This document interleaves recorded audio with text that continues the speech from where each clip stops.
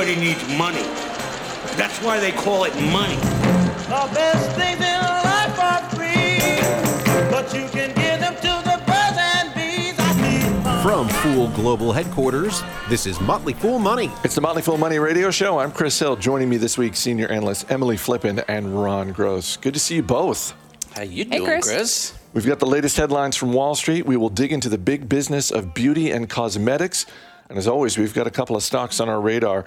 But we begin with a big deal in big tech. Microsoft announced it's buying Nuance Communications, a voice recognition company, in a deal worth $16 billion. CEO Satya Nadella says they will use the technology in their healthcare cloud products. This makes Nuance the second largest acquisition Microsoft has ever made. And Ron, they must love that tech because they sure didn't buy Nuance for its amazing balance sheet. No, and it's even closer to $20 billion when you count all the debt, which pales in comparison to, as you said, the $26 billion for LinkedIn, but it's still a huge deal. And I actually like this deal. Nuance specializes in voice recognition, artificial intelligence. They're actually the company that originally built the back end for Siri back in the day. They're especially strong in healthcare, where they help doctors speed up documentation. They help to predict patients' needs. They improve digital record keeping at hospitals. This is going to fit perfectly into Microsoft's Cloud for Healthcare initiative, I believe. In fact, Microsoft estimated that the combination of both companies should double the total addressable market in the healthcare provider space to nearly $500 billion. So they'll be aggressively attacking that space, I'm sure. These companies have collaborated before. They're no strangers to each other. They have integrated Nuance's technology into Microsoft Teams in the past. They've had a healthcare collaboration as well. I expect we'll see further collaboration and integration. Teams, Office 365. Perhaps they're even going to go after the automated assistant market to go after Apple and Amazon in that space. Didn't come cheap. You know, these tech acquisitions, companies tend to pay up. Microsoft paid 13 times 2020 revenue of Nuance, which is not as high flying as some of these 30, 40, 50 times sales to revenue, price to revenue we talk about. But still, it's pretty pricey. But overall, I continue to be a really happy shareholder of Microsoft. I'm a big fan. I think they're executing well, and I think this acquisition makes good sense. By my count, they still have over $100 billion on the balance sheet that they can put to use. Safe to assume we're going to see more acquisitions, maybe not at this level, but they got the money, Ron. They've got the money. It's a competitive world out there. You know, they're going up against Amazon, Apple in the healthcare space. Even Google has a research effort in healthcare. So I think you'll continue to see acquisitions there as well in other sectors. Not only do they have an unbelievable balance sheet, but they produce gobs and gobs of cash flow each quarter. So yes, we will continue to see future acquisitions. Another week, another hot new public company. On Wednesday, Coinbase went public through a direct listing. Coinbase is the most popular crypto exchange in the United States. And now, Emily, it's worth more than $65 billion. Sure. Totally reasonable, right, Chris? I mean, Coinbase has had an incredibly volatile start to its life as a public company. But given the market conditions we're living in today, I can't say that anybody was really surprised. There are lots of good things about the Coinbase platform. They have over $90 billion in crypto assets, which is 11% of the crypto market cap. They have a huge following of institutional users. In fact, nearly 65% of the assets on their platform are owned by institutions. But there is a really natural level of skepticism that comes into this business, not just based off of its crazy, really immediately high valuation in the public markets, but also just controversies around cryptocurrency in general, how viable it is from a business perspective, as well as the potential for margins to be compressed as competition heats up.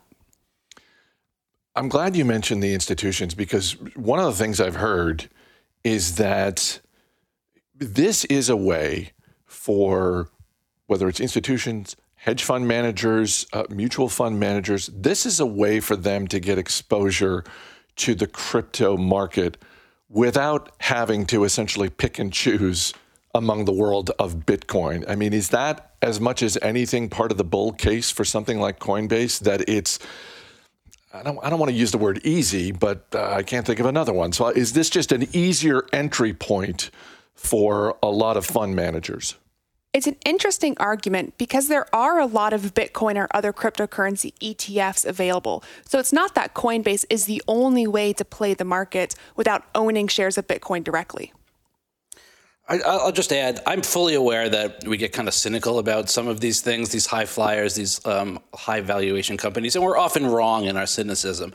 But I'm going to double down on it anyway, because I fail to understand how this can be valued similarly, if not more than, the owner of the New York Stock Exchange, Intercontinental Exchange, especially understanding that there's going to be lots of competition here. Lots of folks can add on an exchange for cryptocurrencies, and they will not be the only game in town. In fact, they're not the only game in town.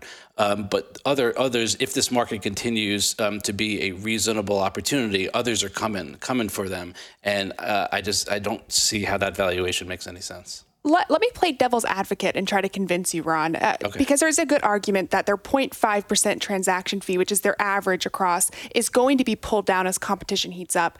Where I think Coinbase could make up some of that margin increases is by providing analytics and data services. It is admittedly a lot of the things that we see ICE and other exchange providers providing to the people who list on their exchanges. But I do think they can expand more into data and analytics, which can be a higher margin revenue source for them. Well, they better expand quite a bit to grow into that valuation. Time will tell. It'll be interesting to watch. This week, the Food and Drug Administration asked states to temporarily halt using Johnson & Johnson's COVID-19 vaccine after 6 people in the U.S. developed a rare blood clotting disorder. The FDA says that this move was out of an abundance of caution. Ron, it's Friday afternoon as we're having this conversation. This is an evolving situation as Johnson & Johnson is in this regulatory limbo. But from a business perspective, at this point, it really doesn't seem like the company's been hurt in any way. I would tend to agree with that. We'll have to watch how it plays out. 6 people, 1 death, which obviously is tragic, but out of 6.8 million doses that have gone into arms, I think the phrase abundance of caution is appropriate here, because typically I don't think that level of complications would rise to the level of needing to halt something. But we're in unprecedented times here, and kudos to the FDA for being extra cautious here. It's interesting to note that the AstraZeneca vaccine over in Europe had similar issues and came under scrutiny with clotting as well. Both J&J and AstraZeneca use gene and viral-based technologies, whereas Pfizer and Moderna, which have really had not many issues at all, use a different technology called messenger RNA, mRNA. So perhaps there's something there in the way these vaccines are made. J&J, in fact, asked Pfizer and Moderna to help study blood clot risks. Interestingly, they declined. AstraZeneca, not surprisingly, was like, yeah, I'll participate. But Pfizer and Moderna didn't see any reason to go in and duplicate the efforts of regulators. So we'll have to wait to see what happens here. My guess is that J&J will come back on the market.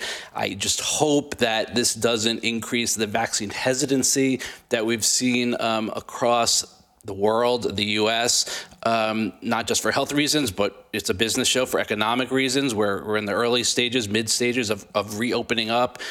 Getting to herd immunity is an important part of that. Getting vaccines in the arms is an important part. J&J is very important because it's only 1 shot and it doesn't require the cold storage of some of the other vaccines. So you can do it in different places of the country, more rural areas, for example. It's easier on college campuses, things like that. So I hope this turns out to be a non-event, and J&J comes back on the market relatively soon. Shares of Stitch Fix down more than 10% this week after company founder Katrina Lake announced she will be stepping down as CEO. She will stay on with the company as executive chair, but Emily, this is kind of surprising when you consider she is only 38 years old, and there are a lot of people out there who bought this stock based on their belief in the CEO. It's certainly a sad day for Stitch Fix because Katrina Lake, Stitch Fix was her baby. It was her mind child. She had spent decades, developing this idea and this business. And she is relatively young.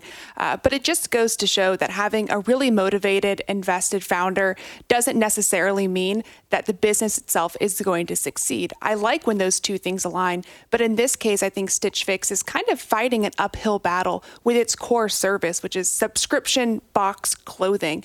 In one area, well, I think Katrina Lake has done an amazing job in many areas. One area that I think is ripe for improvement is this business's strategy. It seems to be confused about if they're using algorithms and AI, if they're using stylists, or if they're going direct to consumer or subscription boxes. They've been a bit all over the place. So with Elizabeth Spaulding coming in as the new CEO, it'll be really interesting to see what strategy she takes in terms of segmenting Stitch Fix's market and really going after one strategy in particular.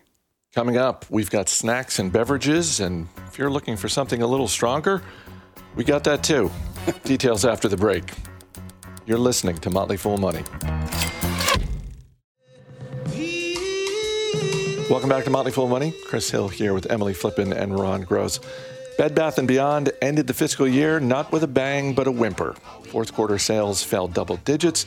There were charges due to store closures, and shares of Bed Bath & Beyond down 15% this week. Ron, you and I are both shareholders of this company. I get why the stock is down, but the turnaround that CEO Mark Tritton is trying to pull off is not for the faint of heart, and I still like what he's doing. Yeah, and I think he's still on track, too, despite the sell-off in the shares this week. You know, the stock had already run up pretty nicely amid the high expectations for Tritton's turnaround and also some of that, nonsensical Reddit GameStop stuff that they got kind of caught up in. So I think investors were likely to take some money off the table if they saw any weakness in the turnaround story. And in this case, it was the light revenue. But overall, I think the quarter was solid. Comp sales across all the stores up 4%, up 6% across Bed Bath stores. Third straight quarter of comparable store sales growth. We had the tailwinds from some COVID home-related projects going on, but that was offset by a decline in traffic at the physical stores. As you said, revenue down 16%. That's largely due to the divestitures of World Market and Christmas tree shops, which I was actually really pleased to see them get rid of, as well as some planned store closings. So the turnaround's on track. Adjusted gross margin was up a bit, less promotional activity going on. Operating expenses were mostly lower due to the divestitures. So, the bottom line looked fine to me. Adjusted EBITDA up 13%. They had earnings per share of 40 cents, which actually beat expectations. They reiterated guidance for fiscal 2021 of around $500 million in EBITDA, which translates to about 8.5 times enterprise value at the current share price, which is not pricey, in my opinion, especially if Tritton continues to execute and profitability continues to increase. I happened to be in a Bed Bath earlier this week, and I will tell you, the remerchandising is very, very evident, and the focus on private labels such as Nestwell and Haven, there's mostly private label goods in some of the departments there. And it was very evident. So let's give Tritton some time. I think the story is still on track, and despite the pullback, I think we're okay here. Last year's sales of hard seltzer were 160% higher than the previous year, but one market leader is not sitting still. This week, White Claw introduced Surge, which is hard seltzer with a higher alcohol content, and it comes in a bigger can. Emily, if this is even remotely popular, there is no way Boston Beer Company doesn't do the exact same thing with their Truly line of hard seltzer. Chris, I kind of think this is a disaster. And hear me out. White Claw created an entire industry off of convincing alcohol consumers that picking White Claw was the healthier choice. They were small cans, simple design, no carbs or low carbs, only 100 calories, 5% alcohol. I mean, these were the sorts of things that you could sit with your friends out on a patio sipping.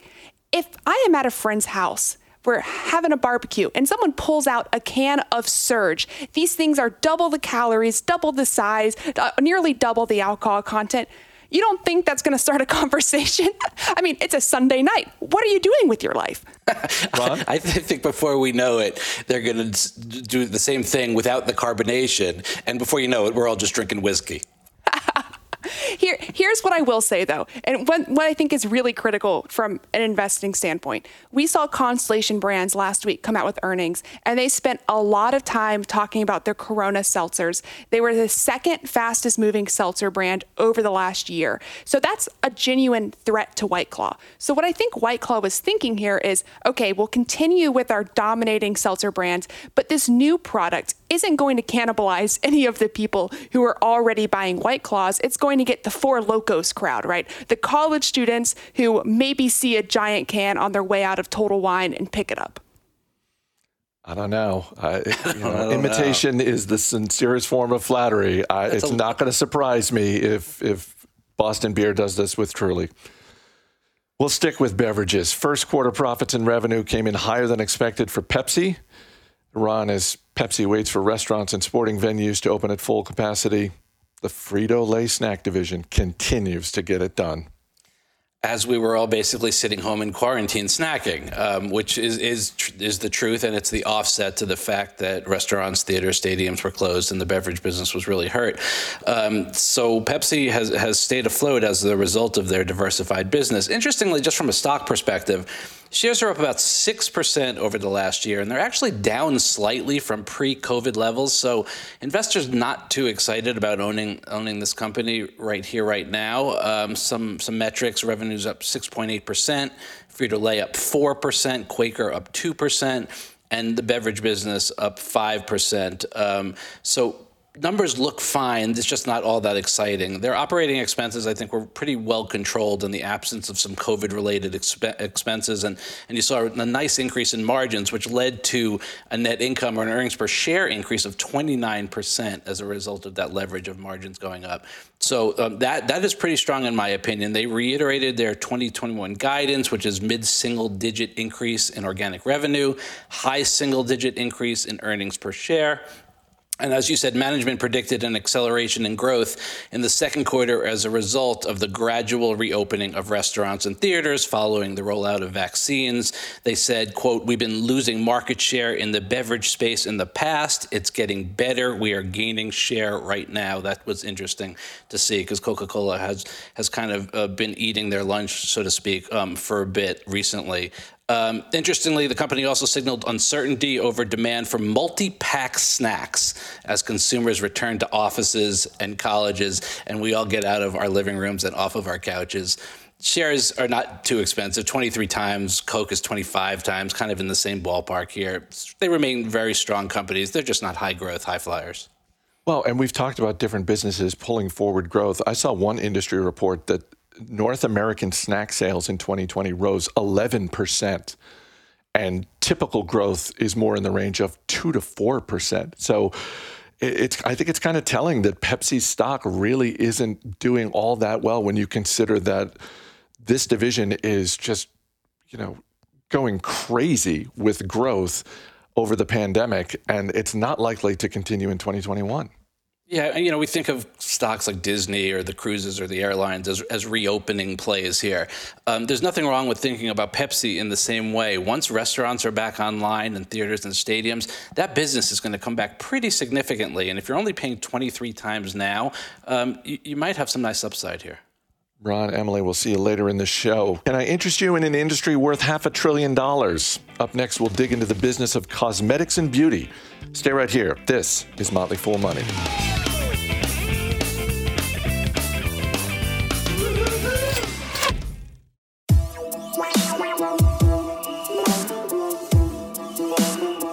Welcome back to Motley Fool Money. I'm Chris Hill. According to some estimates, the cosmetics industry is valued at more than $500 billion. One of the more recent entries into that market is e.l.f. Beauty. And no, e.l.f. Beauty does not sell products for Santa's little helpers. e.l.f. stands for eyes, lips, face. Mandy Fields is the chief financial officer at e.l.f. Beauty. Recently, my colleague Bill Mann caught up with her to get a sense of where e.l.f. is going in the future and to get an overview of the cosmetics industry. e.l.f. plays in both the color cosmetics and skincare space. Both are large industries, both domestically and globally, and we are, well positioned to play in both of those spaces. I would start by saying ELF, E-L-F, ELF stands for eyes, lips, face. And so that's usually where I start these conversations. What does ELF even stand for?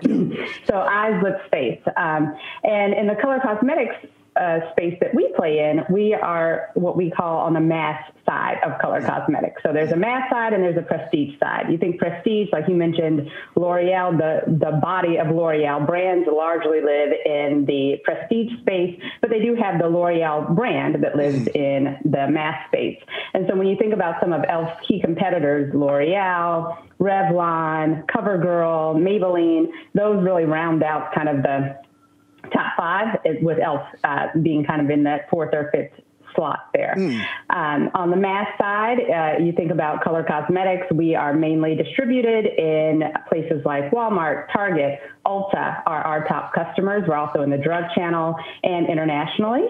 And I think that one of the key differences with ELF is that we actually we're a digitally native brand. So we were founded online back in 2004, and we have that relationship with our consumers. So direct to consumer, and that certainly has played in our favor during COVID. Especially as a lot of consumers have shifted that purchase behavior from in-store to online. So color cosmetics, great category, historically has been a growth category. Prior to COVID, it was kind of on a -2, -3 trend overall, but certainly the expectations are when things open back up, color is going to get back to grow. Yeah. I want to talk a lot about that over the time that we, that we have together. I do want to make sure when we use industry nomenclature. So maybe give me a definition of what you mean when you say color cosmetics. Like what is that exactly? Sure, color cosmetics. So just think about lipstick. Like I said, eyes, lips, face. So anything you put on your eyes, lips, face, eyeshadow, mascara, blush, foundations, concealers, primers, all of those things fall under color cosmetics. And then, like I said, we also have our skincare side, which has been a growth driver for us as well. And skincare cleansers, moisturizers, things of that nature. So skincare, so just to define them, skincare is probably something that you're not looking at to like change the shading of what of your face. That is actual care. So, okay, fantastic. And so you've given us a little bit of where ELF fits into the industry. But you mentioned both prestige and mass. Mass, yeah. What is the difference between the two, or is there a bright line between them in terms of how an ELF would interact with its end customers versus a prestige brand? I think that the difference is, and actually now there's a new term called masstige out there that is really the blend of both mass and prestige. Of course there is. And so I guess the way to think about it is, like I said, mass players traditionally are kind of those Walmart, Targets, drug channel of the world. And then you have Ultas of the world really start to play in that what we call masstige space and then into prestige. And I think the great thing about ELF is that ELF Beauty has really been on an evolution over the last year from moving from single brand in the mass space to now we have 3 brands under our portfolio.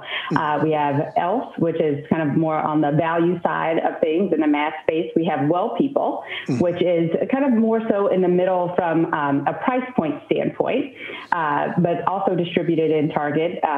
And has a presence in Ulta as well. And then we have our key soul care brand that we just launched in December that really sits on kind of more in that prestige space. And you talk about kind of where it's distributed, kind of exclusive with Ulta, and with price points kind of in that $20 to $40 range is more so on the prestige side of things. It had to be, particularly going back a year ago from now. And you started in 2019. 2019. Late in the year? It was spring of 2019. Okay, so you were about a year in, and suddenly everything's shutting down for a brand that's about beauty, that's about self-care. You had to be really careful that That's you right. weren't doing something, that you weren't missing the boat on what people were feeling at that moment. Right? That's right. In March of 2020, not that many people were worried about feeling beautiful. Yeah, no, and there's no doubt about it. I mean, March of 2020, we saw significant declines in the business, and we went into kind of COVID contingency mode. Like, what are the plans that you're putting in place to weather this storm? And the first thing I did, having been in a highly levered environment prior to ELF, I went out and made sure our credit agreement was amended so that our covenants, remain intact during this time. But outside of that, our first priority was really making sure our consumers and our employees were safe. And so we did not fall tone deaf to that at all. We did not continue with our marketing campaign that we had been on prior to that. We flipped, and you mentioned Eyes, Lips, Safe was one of the things. Eyes, Lips, Space Safe was one of the things that we did to really educate people. Wash your hands, make sure you're using sanitizer. We started sending out hand sanitizer with every purchase on elfcosmetics.com. We sent care packages to our employees, making sure they had masks and gloves and bleach wipes and whatever it is that they needed in those early days. So we wanted to make sure that everybody felt safe, cared for. We made donations during that time to food banks because we knew people were in need during that time. And so we really, are a company that cares about our consumers, our employees, and, making sure everybody felt connected. You talked about interviewing the CPO from Zoom. I mean, we have leveraged Zoom so much. There's so much communication now, in our town halls. We were doing weekly town halls to make sure people felt connected during this time. And so big credit to Zoom for keeping us all together. Could you just imagine if this had happened even 5 years before? Oh my gosh, I know. Really, yeah. I tell my kids, if this would have happened when I was a kid, I don't know what we would have done. We would have been out of school for a year. They would have had to have sent a pigeon to tell me that things were opening back up, Yeah, exactly. No, it really has been remarkable. So I'm going to ask a question, and I'm going to try not to sound like an idiot in doing so. So it's totally okay for you to say, yeah, it's really not a great question. As an analyst, the first company that I ever analyzed in your industry is a company called Amori Pacific, and they're based in Korea. Yeah. And and this was 10 years ago, and they had made the point very strongly that most cosmetics companies did not have a palette that was reflective of their market. Their market was primarily Korea, Japan, China. How much has the industry changed now? How much has the industry changed so that the palettes meet everyone where they want to be? Yeah. Did I do okay with the question? You did okay with the question, yes. What you're getting at is the diversity, making sure people feel represented in color cosmetics. And I think that the industry has made a lot of strides in the right direction, especially ELF. We certainly have, and making sure that we have, concealers and foundations that kind of represent the full shade range. Certainly more room for us to continue to improve upon that and, make additional shades, making sure people feel well represented in everything. I will say that from a diversity standpoint, it does start at the top. And so our board is, starting with our board, very diverse, over 55% women, 20% Black representation on our board, which is very rare. I think our diversity stats put us in one of 3 publicly traded companies with that kind of profile. Our executive team is also quite diverse. You don't normally see that in these types of companies, in publicly traded large companies. And then our employee population, over 75% women, very much leans towards millennial. I think it's over 60% millennial. Mm-hmm. And over 30%, 35% diverse. So we have started to really see that at the top, and that it filters down to all of our decision making when it comes to colors and palettes, our shade ranges, how we show up in our marketing, making sure that from a marketing standpoint, when we put images on Instagram and out there in social media, that it's fully representative of everyone out there. So I'm going to close with this. So my wife is a professional who's also been working home for a lot of the year. And last week I went downstairs and she was wearing heels and she'd had earrings on. It was a little shocking to me. And it wasn't shocking. She looked amazing, but it was a little shocking because it's the kind of thing that we used to do all the time. We always were about, dressing up a little, trying to feel attractive. 2020 and the beginning of 2021 changed that a lot for a lot of people. Yeah. And you all shifted very well. Your numbers reflect it. I feel and hope like we're about to shift again. Yeah. What do you feel like? What is ELF's strategy or thoughts to as we all come out of our cocoon? What is 2022 and 2023 going to look like for you?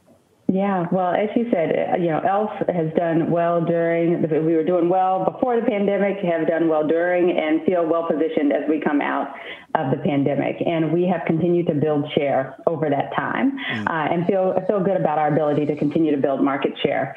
As we look forward, we're hopeful that things are opening back up and vaccines roll out and people get back to wanting to get out there.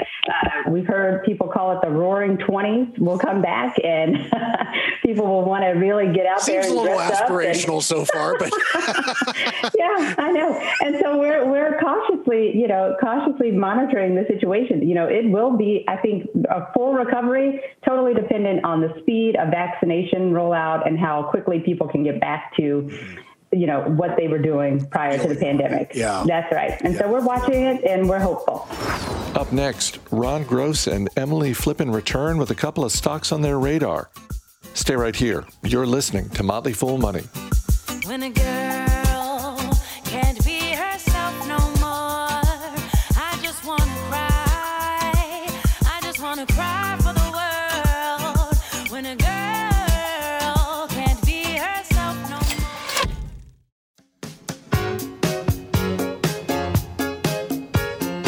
As always, people on the program may have interest in the stocks they talk about, and the Motley Fool may have formal recommendations for or against. So don't buy or sell stocks based solely on what you hear. Welcome back to Motley Fool Money. Chris Hill here once again with Emily Flippen and Ron Gross. Last fall, IBM announced it was spinning off 1/4 of its business to focus on opportunities in hybrid cloud growth. At the time, IBM used the word NewCo as a temporary placeholder name for the business. And this week, IBM announced the permanent name of the new company is Kyndryl, Kyndryl. The company said, and I'm quoting here, Kyndryl is a modern adaptation of two words that are central to the new company's identity and mission. Kin is derived from the word kinship, referencing the belief that relationships with people are at the center of the strategy and that long-lasting relationships must be built and nurtured. Drill comes from tendril, bringing to mind new growth and the idea that business is always working toward advancing human progress. Emily, where would you like to start? I genuinely don't know where to begin. I imagine there's somebody out there really patting themselves on their back for writing this up, feeling really proud. And it's hilarious, not just because kinship and tendril, they replace the I's with Y's. So that just adds an extra level to unpack here. But it's the fact that IBM is doing it. The more I think about this, and I've had a couple of hours to ponder over this name change this morning. So I've developed a rather sophisticated take, if you don't mind me saying. It's IBM, International Business Machines, the world's oldest, most legacy name, now going a complete 180, too far to the other end. Kyndryl, this is a naming disaster, Chris. Well, I would agree, and I know we tend to make fun of these new names on the show. Mondelez, we got a lot of laughter out of, as well as a number of Truist. But you can do it right. Like, I think Accenture is fine. Accent on the future. It makes perfect sense to me. And it's not that hard to pronounce or spell. So you can get this done if you really want to go that route. However, this is, I think, a big miss. I'm glad you mentioned Truist, Ron, because one of my thoughts was the people who came up with Truist must be high-fiving each other right now. They must feel so good about themselves relative to Kyndryl. Let's get to the stocks on our radar. Our man behind the glass, Dan Boyd, is going to hit you with a question. Emily Flippen, you're up first. What are you looking at this week? I am looking at Bilibili. The ticker is BILI. It is a Chinese live streaming service that's back on my radar after listening to some great thoughts from Aaron Bush and his team over at Master the Meta last week. Bilibili has really reinvented its business to become a diversified, not just live streaming, not just gaming, but e-commerce and social interaction platform. It's truly taking up a lot of market share in China, and it's one that I'm really excited to be a shareholder of. Dan, question about Bilibili? Sure thing, Chris. Emily, over the last 4 months here since January, the stock has been on a little bit of a wild ride. What do you think for the next 8 months? Is this volatility going to calm down at all? Bilibili is volatile not just because it's a Chinese company, but it also had a little bit of controversy earlier this year regarding some content that they had featured on their site taken from Japan that was, to be kind, less than appropriate. I will expect this business to continue to be volatile, especially since they're going through a business transformation. But I do think Bilibili long-term could be a $100 billion plus business.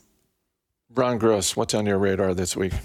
Dan, because I know you're a huge fan of specialty chemical companies and you're a huge fan of making fun of me, I'm going to go with Ecolab, ECL, leading provider of cleaning, sanitation, other specialty chemical products and services. $12 billion in sales, global leader in water, hygiene, infection prevention solutions, low risk profile, long track record of success, gaining share from rivals. Margins have been improving. They're increasing innovation through growth investments, moving into digital technologies and sales capabilities. They've raised their dividend annually for the past 29 years, and they've paid dividends for 84 consecutive years. Yield is just under 1%, so not huge, but hey, it'll beat cash every day. And I think you'll have a nice total return opportunity with both the yield and price appreciation going forward. Dan, question about Ecolab? You know, I was just thinking, what does the value of a stock make a value investor, or does a value investor search for value stocks? Like, this is a classic wheelhouse Ron stock. It's chemicals. It's a dividend aristocrat. It's been around for almost 100 years. Like, what Ron, is it you or is it the stocks? When you are, pitching me on these value stocks? It's the pond you fish in, right? I think so. I don't necessarily understand technology as well as some, and I can't predict the future as well as some. So I gravitate to these more old economy companies that, for me, are easier to predict and to value. What do you want to add to your watch list, Dan? Well, I like giving Ron a little bit of, ribbing every now and then about his stocks, but I actually like Ecolab a whole lot. I think there is a lot of future in water and how important that's going to be to a lot of people. So I'm going to go with Ecolab. What do I do? What do I need to do to get you on my side, Dan? I don't know. I mean, water or Chinese video games? It's clear to me. It's clear to me. So is water. We're out of time. Emily Flippen, Ron Gross, thanks for being here. Thanks, Chris. That's going to do it for this week's show. Our producer's Matt Creer. The show's mixed by Dan Boyd. I'm Chris Hill. We'll see you next week.